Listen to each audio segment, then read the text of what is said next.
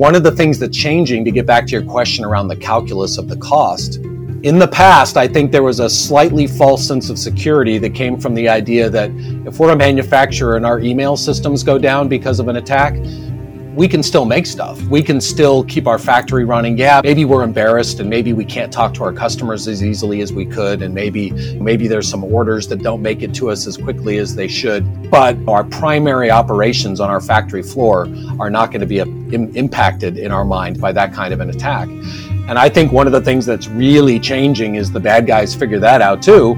And they're clearly starting to target operational technologies. They're targeting specific machines on factory floors, and they're targeting disrupting those machines because they know that is so crucial.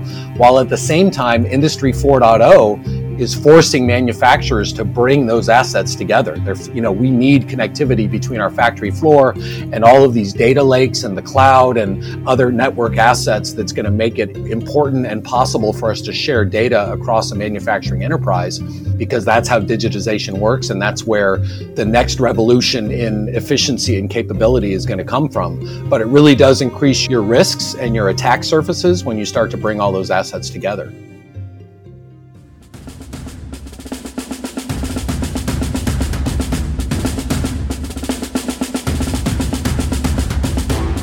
Welcome to another episode of Manient's Defender's Advantage podcast. I am your host, Luke McNamara. Joining me today for a special episode looking at the threat landscape for manufacturers in the manufacturing industry, I have Todd Boepel, Chief Operating Officer of the National Association of Manufacturers. Todd, how are you today? Great, Luke. Good to be with you. Well, I'm glad to have you here to help further explain what's happening in the manufacturing landscape right now, some of the concerns that you have amongst your member organizations, how they're thinking about cybersecurity in the sort of changing environment. But maybe where it makes the most sense to start is a little bit about your background, your role at NAM, and the mission of NAM as a trade association. Sure. Thank you. So the NAM is the largest trade association serving the entire manufacturing industry in the United States.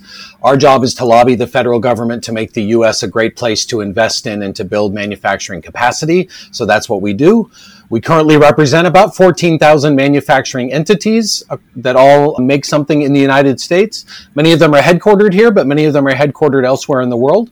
And that's not really our concern. Our concern is to make sure that manufacturing in the U.S. still takes place, and that the roughly 12.8 million men and women that work in manufacturing continue to have those great jobs in this country.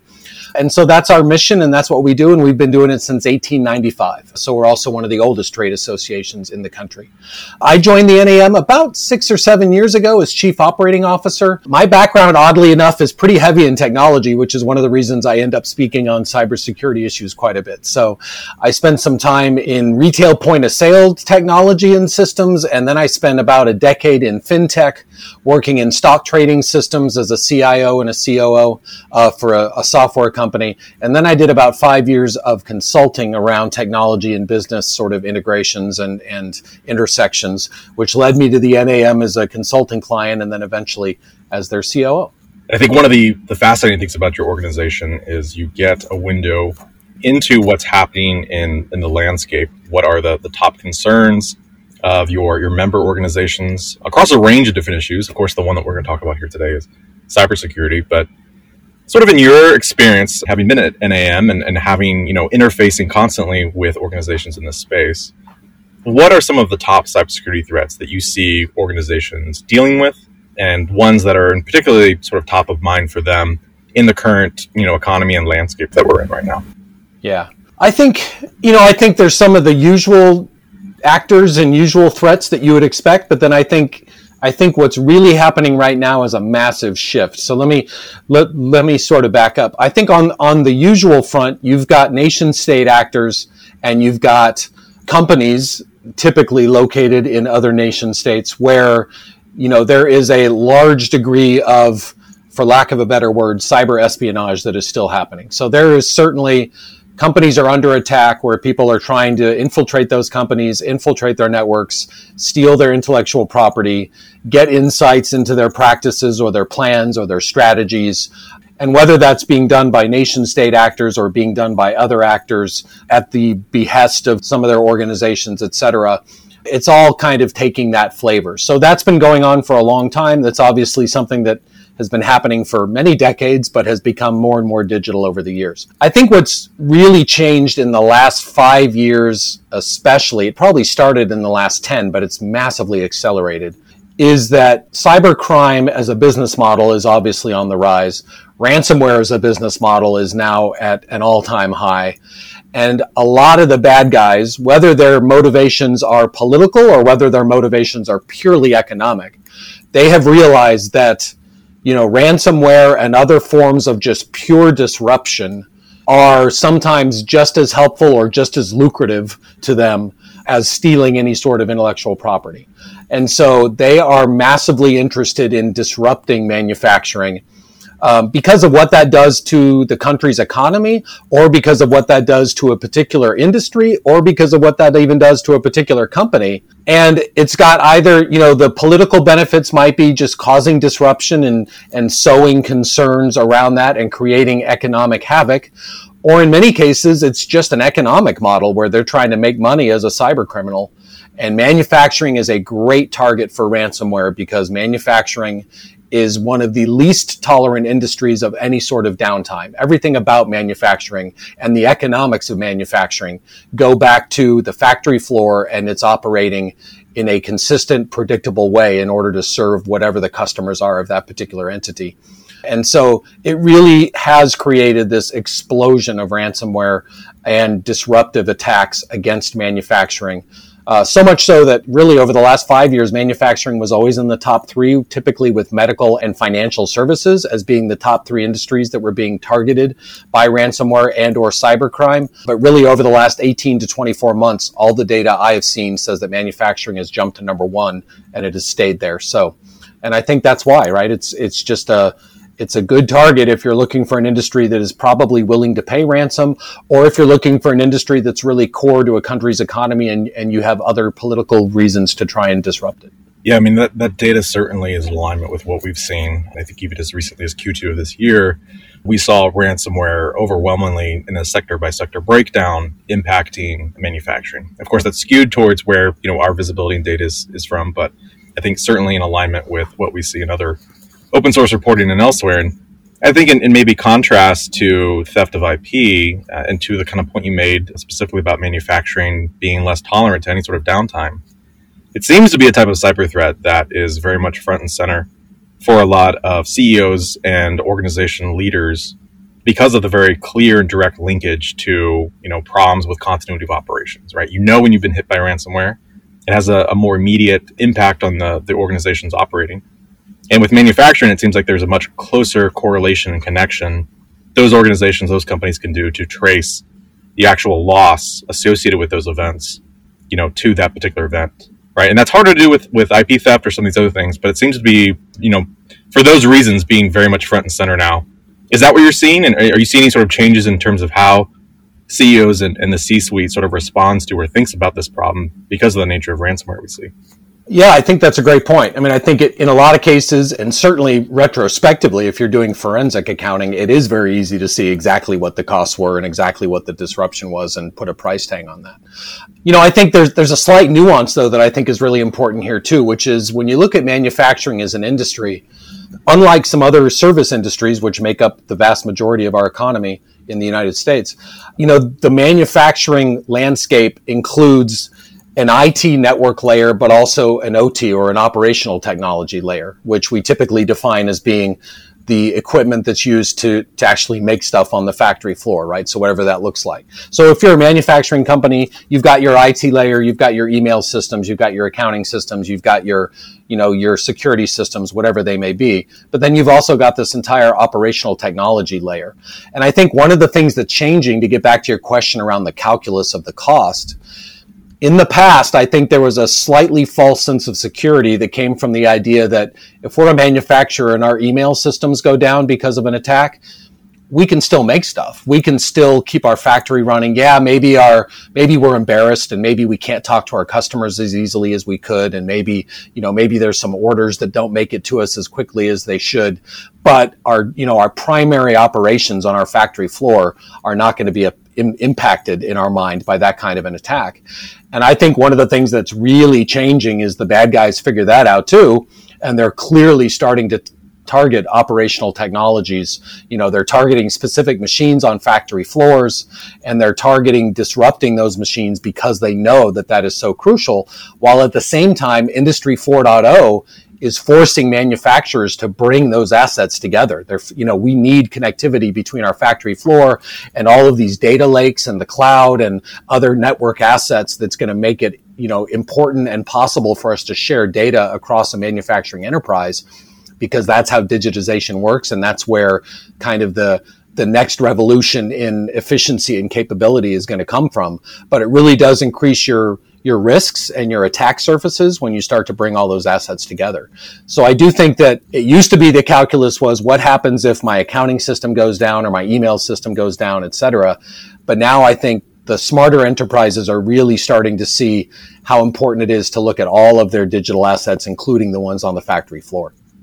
So you have this convergence then of what's happening in the threat landscape and threat actors in the cyber criminal space, seeing what has become a very lucrative, type of activity in terms of monetizing victim networks, but then also this digitization of the technology on the factory floor that is leading to that now broadening the attack surface. And so manufacturing has this much broader attack surface than ever before.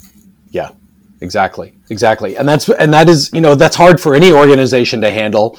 But, if we pivot a little bit, we can get into what's called the digital divide, right? Which is really the difference between the big guys and the small guys. And that's certainly true across almost any industry, but definitely in manufacturing too. And so these larger companies have, a much more serious budget when it comes to cybersecurity, but they also have a much more substantial skill set and talent set when it comes to cyber.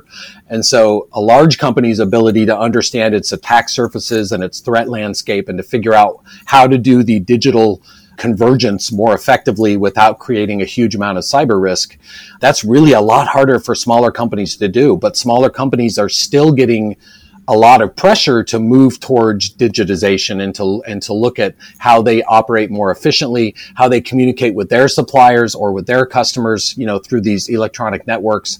And so it's really hard if you're a smaller company, not only to do that digital work, to actually do the convergence in your factory and to understand how to do it effectively, but to do it and to maintain your cybersecurity can be really, really difficult. And so it's up to all of us to really think about how to help smaller companies, stay up to date and to understand these threats. And that's certainly true across all industries, but I think it's especially true and especially complex in the manufacturing space. I definitely want to return to that topic and sort of the relationship between larger entities in the space and the smaller and medium-sized enterprises that make up a lot of American manufacturing. But I wanted to return to when you were talking about, the different types of threats. And again, we totally agree in terms of what we've seen over the years in terms of, the theft of IP, cyber espionage threats impacting manufacturers has been pretty prevalent long before the modern era of ransomware that we know today.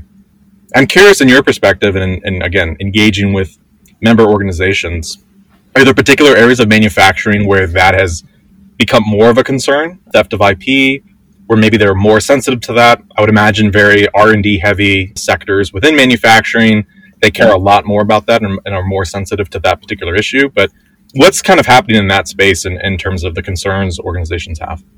No, I think that's true. I mean, I think, there's always been this correlation between which industries have a lot of trade secrets and a lot of IP to protect, and, how do they protect it and how likely are they to be a target?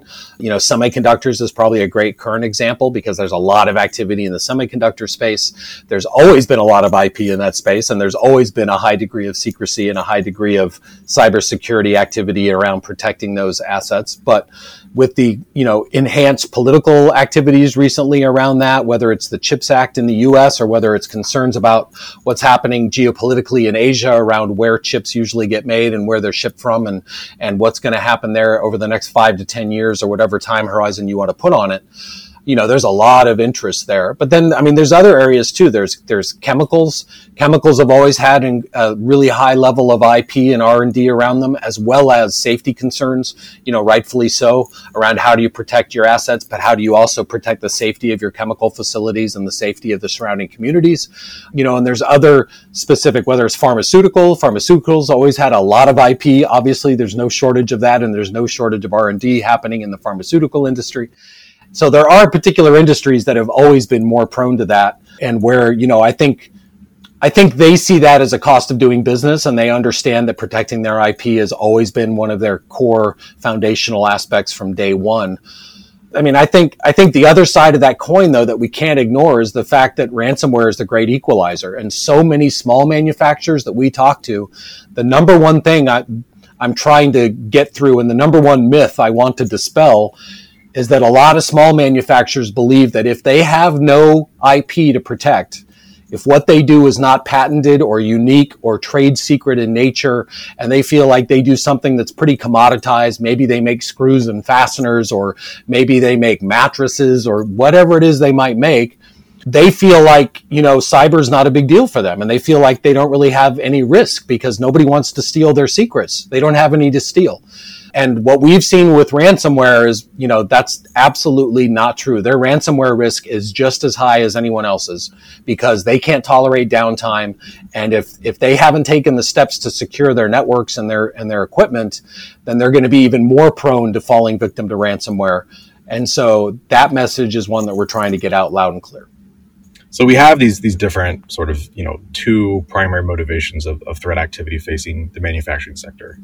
IP theft, the long-standing problem that's been.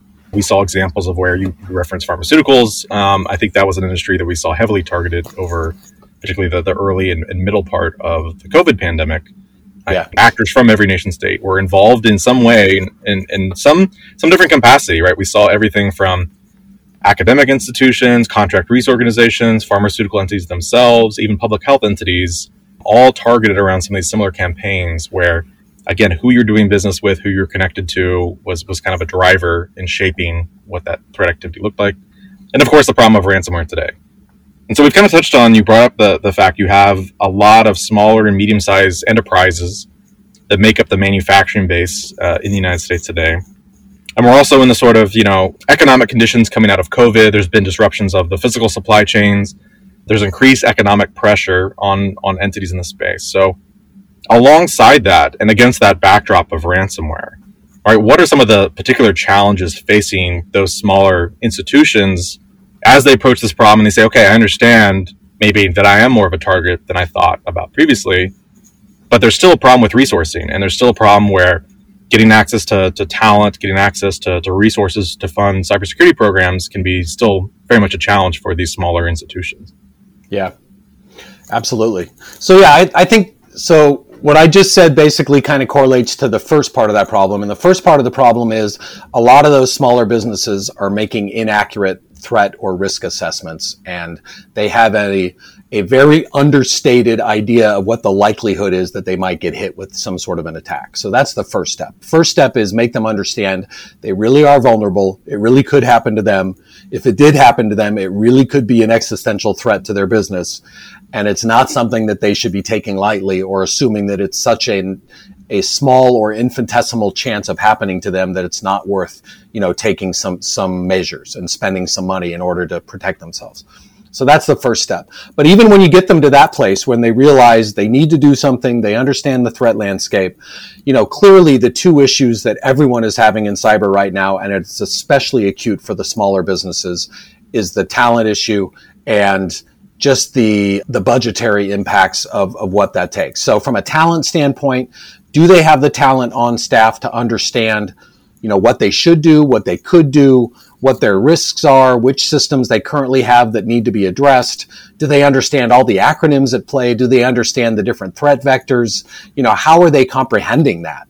They're probably not, if they're a small business, maybe $10, $20 million in revenue, which makes up an enormous amount of the U.S. supply chain and the U.S. manufacturing base. By most measures, it's about 200,000 companies out of the 250,000 that are sort of in that 50 million or less in revenues. And so, if they've just just got a CEO and a CFO as their two major C-suite folks, how are they understanding, cyber? How are they understanding technology? Maybe they've outsourced their entire IT stack. So how are they doing that? How are they getting their arms around what that really should be? So the talent that it takes to do that and the ability to comprehend it is not a small challenge. And then once you get to that point, maybe you've got a great IT vendor, maybe you've got some sort of innate understanding of technology issues, and maybe you're like me and you have this weird career where you spent some time in various technology companies and doing weird technology things.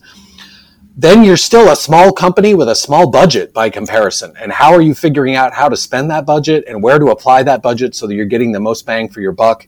There's hundreds of options out there in terms of vendors and hardware and solutions. And so, and if you're a manufacturer, you've got this especially complex environment with IT and OT intersecting and so forth. So, that's not easy either. So really, we're working on all of those things. Us and our partners and our large company partners especially are really trying to figure out solutions for all of those things. Help them get an accurate understanding of the threats they're facing.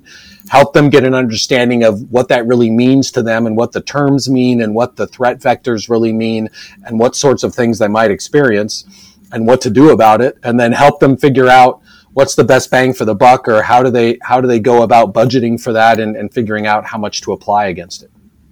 So I think that's where this conversation naturally goes, is what does that currently look like, in the manufacturing ecosystem where you have more well-resourced, larger manufacturing entities that are still reliant upon or using as suppliers some of the smaller entities or their partners with.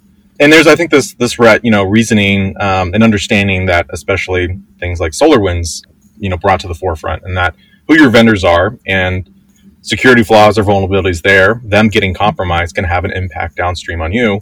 And then, of course, I think in the manufacturing space, not just, that being an entry or vector point for security problems, but if they do deal with a ransomware incident and if they have downtime and they're a supplier of yours, that has a direct impact on your business. So what is the sort of relationship or ecosystem right now in which those larger players are maybe trying to address this problem, address some of the resourcing and shortfalls there with some of the smaller entities, realizing that there needs to be some sort of, rising tide to, I was about to say secure all boats, but you essentially know how that phrase goes. But in this particular context, what are we seeing in the ecosystem?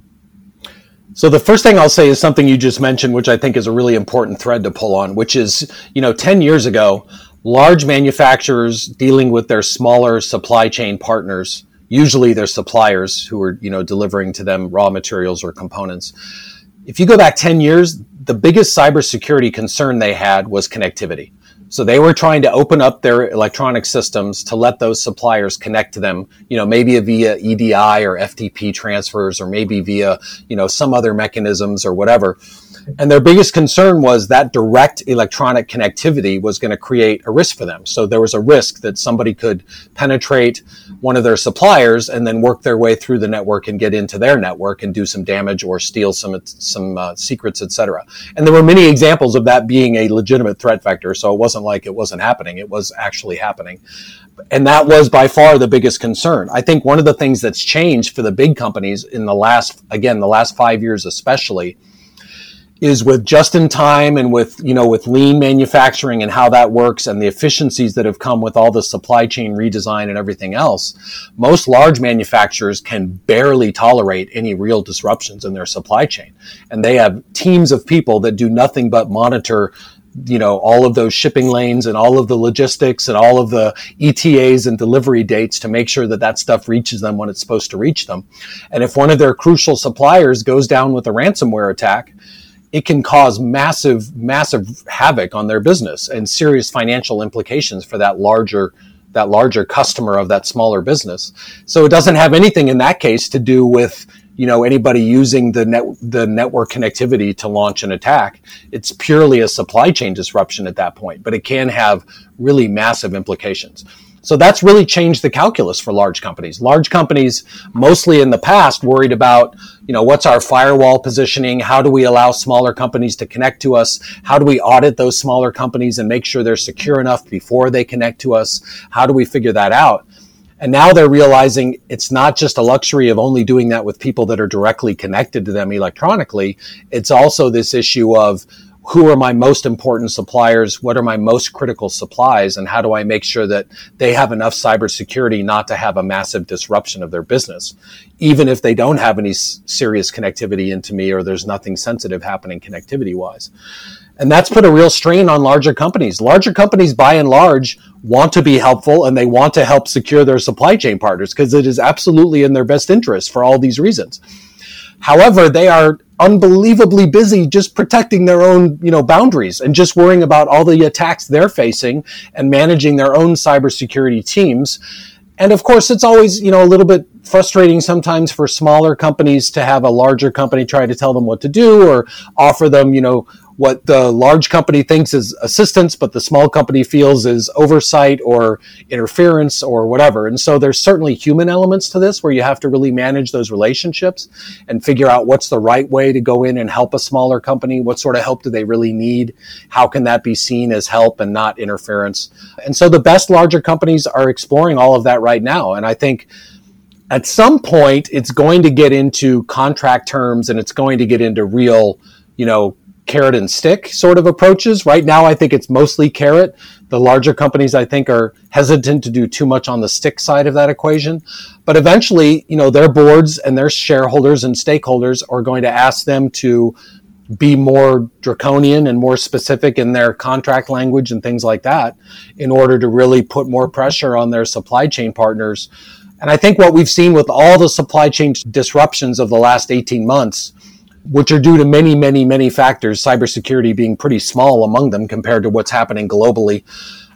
But it's certainly making them more aware of and more concerned about the resilience of their supply chain. And so as they look at those partners and they look at cybersecurity across their supply chain, they're absolutely looking at which suppliers are the most critical to us, which things do they provide us that we can't live without, and how do we add supply chain and cybersecurity into that conversation, in addition to whatever other steps we were taking to make sure that that supplier had some resilience around them. Are there any things in particular that you're seeing that seem to be either that organizations are doing more of or that seem to be working especially well when it comes to that relationship of the larger organizations and smaller ones and sort of helping provide maybe more resourcing?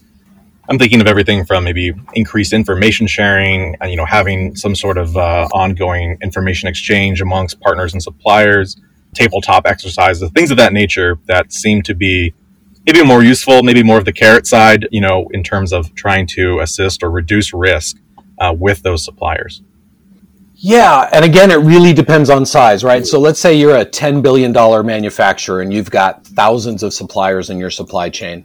Some of those suppliers are going to be $500 million, billion dollar entities. Some of them will be just as large as you. They just happen to be in a different part of the business making something that you use. So if you're dealing with, fairly large companies, then everything you just said is definitely happening. So there is information sharing happening. There are tabletop exercises happening. There are joint tabletop exercises where they're looking at what happens if one of us gets hit. What do we do to help the others and to make sure it doesn't spread or to make sure we all understand it and get information. A lot of that happens in ISACs, right? So ISACs are definitely, some of the different entities within manufacturing particular industries. Most of the ISACs are more industry specific, like auto or whatever. So that is definitely happening. The problem is if you're a $10 billion entity and you're looking at your thousands of suppliers, some of them are going to be small. Some of them are going to be $20, $50 million entities. In a lot of cases, information sharing isn't really what they need. They don't have anyone to receive it and they don't have anyone to act on it. Or tabletop exercises, same thing. They're shaking their head like, I'm not really sure what this does or who to even invite to the table for this exercise. So it really does have to be more remedial than that and more grassroots than that. So it's really about trying to go to them as a partner and say, what are your current biggest needs? How are you understanding where you stand now from a cybersecurity maturity standpoint or what your threat landscape looks like? And how can we help you get more secure than you are today, whatever that looks like, because anything that we can do to make you more secure is beneficial. So let's start with wherever you are and figure out how to make you more secure. There's other partners in this landscape like NIST. So, NIST has their MEP network. They do a nice cybersecurity framework. There are NIST offices in every state in the country. MEP offices, that are part of NIST. They're in every state in the country. And so NIST stands for the National Institute of Standards and Technology. They're part of the Department of Commerce. MEPs are the Manufacturing Extension Partnerships that they run in every state. They work with small manufacturers all over the country, and they do a lot of really good work around cybersecurity and trying to get a better handle on it if you're a small manufacturer. So that's one place that, some small companies start. There's a lot of our other partners and vendors in this space too. But yeah, if you're a large company, the best ones are really just trying to figure out how do they meet those small suppliers where they are, and how do they help them get more secure than they are today, whether that's sharing actual software solutions or hardware solutions, whether that's sending some cybersecurity talent out into their facility to actually help them do some sort of an audit and to get their arms around some of their assets. Things like that are absolutely happening, and some of it needs to be, starting at that sort of basic grassroots level in order to really be effective. When you look at the future of the threat landscape for manufacturing, and assuming some of these things that, again, have been continuing for some time now, like ransomware, that show no signs of slowing, or theft of IP, right? As we continue to innovate and develop new technologies here, that's going to be of interest to a wide range of global threat actors. And then that data will become a target for that. But as you see sort of the increased challenges that it seems like manufacturing is under, in the United States right now, the economic conditions, the supply chain disruptions, as you noted, are not even, cyber's not even a strong component of that. But you have all these strong headwinds that organizations in the manufacturing space, are dealing with, and everything that we've discussed around smaller organizations and resourcing there. So I guess looking forward, what's kind of your outlook on some of the challenges and also maybe opportunities in this space? Yeah, the opportunities are kind of infinite, right? There are a lot of opportunities in this space. It's just a matter of figuring out how do we eat the elephant, right? How do we figure out how to do this one step at a time and get somewhere useful in terms of what that looks like. I think there's a couple interesting things happening. Number one, on the talent side, there's a lot of people trying to create more cyber talent, which could be useful for sure. So whether that's college programs, whether that's non-traditional programs around helping people get more cybersecurity talent and figuring out how to leverage people differently. Sharing cybersecurity talent has been a really interesting model that some people are still trying to implement. It really doesn't need to be competitive. If you're a bunch of small manufacturers and you need cybersecurity talent, but none of you can afford it yourselves, there are ways to do it as sort of a co-op and look at how do you share cybersecurity talent. Just like you might all hire the same accounting firm to do your bookkeeping, or you might all hire, some other service providers. Cyber could be that way too. And so there's no reason that everybody has to try and poach talent from one another if they could be finding a more shared model for that. And then I think, software is obviously going to continue to be a huge part of this. And I think one of the areas that is still a real challenge as we move manufacturing into Industry 4.0 and into the next industrial revolution, which is driven by all of this digitization, there is still a serious lack of standardization. And that lack of standardization is absolutely creating many more threat vectors than we should probably have. Yes, this is a long and difficult, conversion into the digital landscape for manufacturing, but we're making it more difficult because of all of the proliferation of different approaches and different protocols and different standards and different languages and everything else that's happening in those digital layers. There really has not been much standardization at all. And so when you're looking at Internet of Things and how do all those devices talk to each other, and when you're looking at other software solutions, and, typically manufacturers have some pretty standard software needs, whether it's CRM or ERP or other systems that, are in those layers. There really has not been much of a standardization effort, and that is definitely creating a threat landscape that's probably more porous than any of us would like it to be, because through nobody's specific fault, but just the fact that you've got so many vendors and so many different approaches, you're ending up with, a landscape that is hard to nail down and harder to secure than we would probably like. So I think there's a lot of opportunity in those spaces as well to get more secure and to do some things differently as we figure out what does a true digital manufacturing landscape look like 5 to 10 years from now. Yeah, and you would hope that, in architecting, bringing in new architecture for some of that we would avoid some of the challenges we've had in the past with poor architecture and the sort of security loopholes that has bred. But I think it's going to be a continuous problem going forward in the adoption of new OT technologies, new IoT technologies. Yep. We've covered a lot here, but any sort of final thoughts that, maybe for individuals, and this has been a fascinating, I think, window into what goes on in the sector and some of the problems and challenges there. But anything in particular you think is maybe less well understood, or, just is very important for people to understand about the manufacturing industry and space and some of the challenges that it faces around cybersecurity?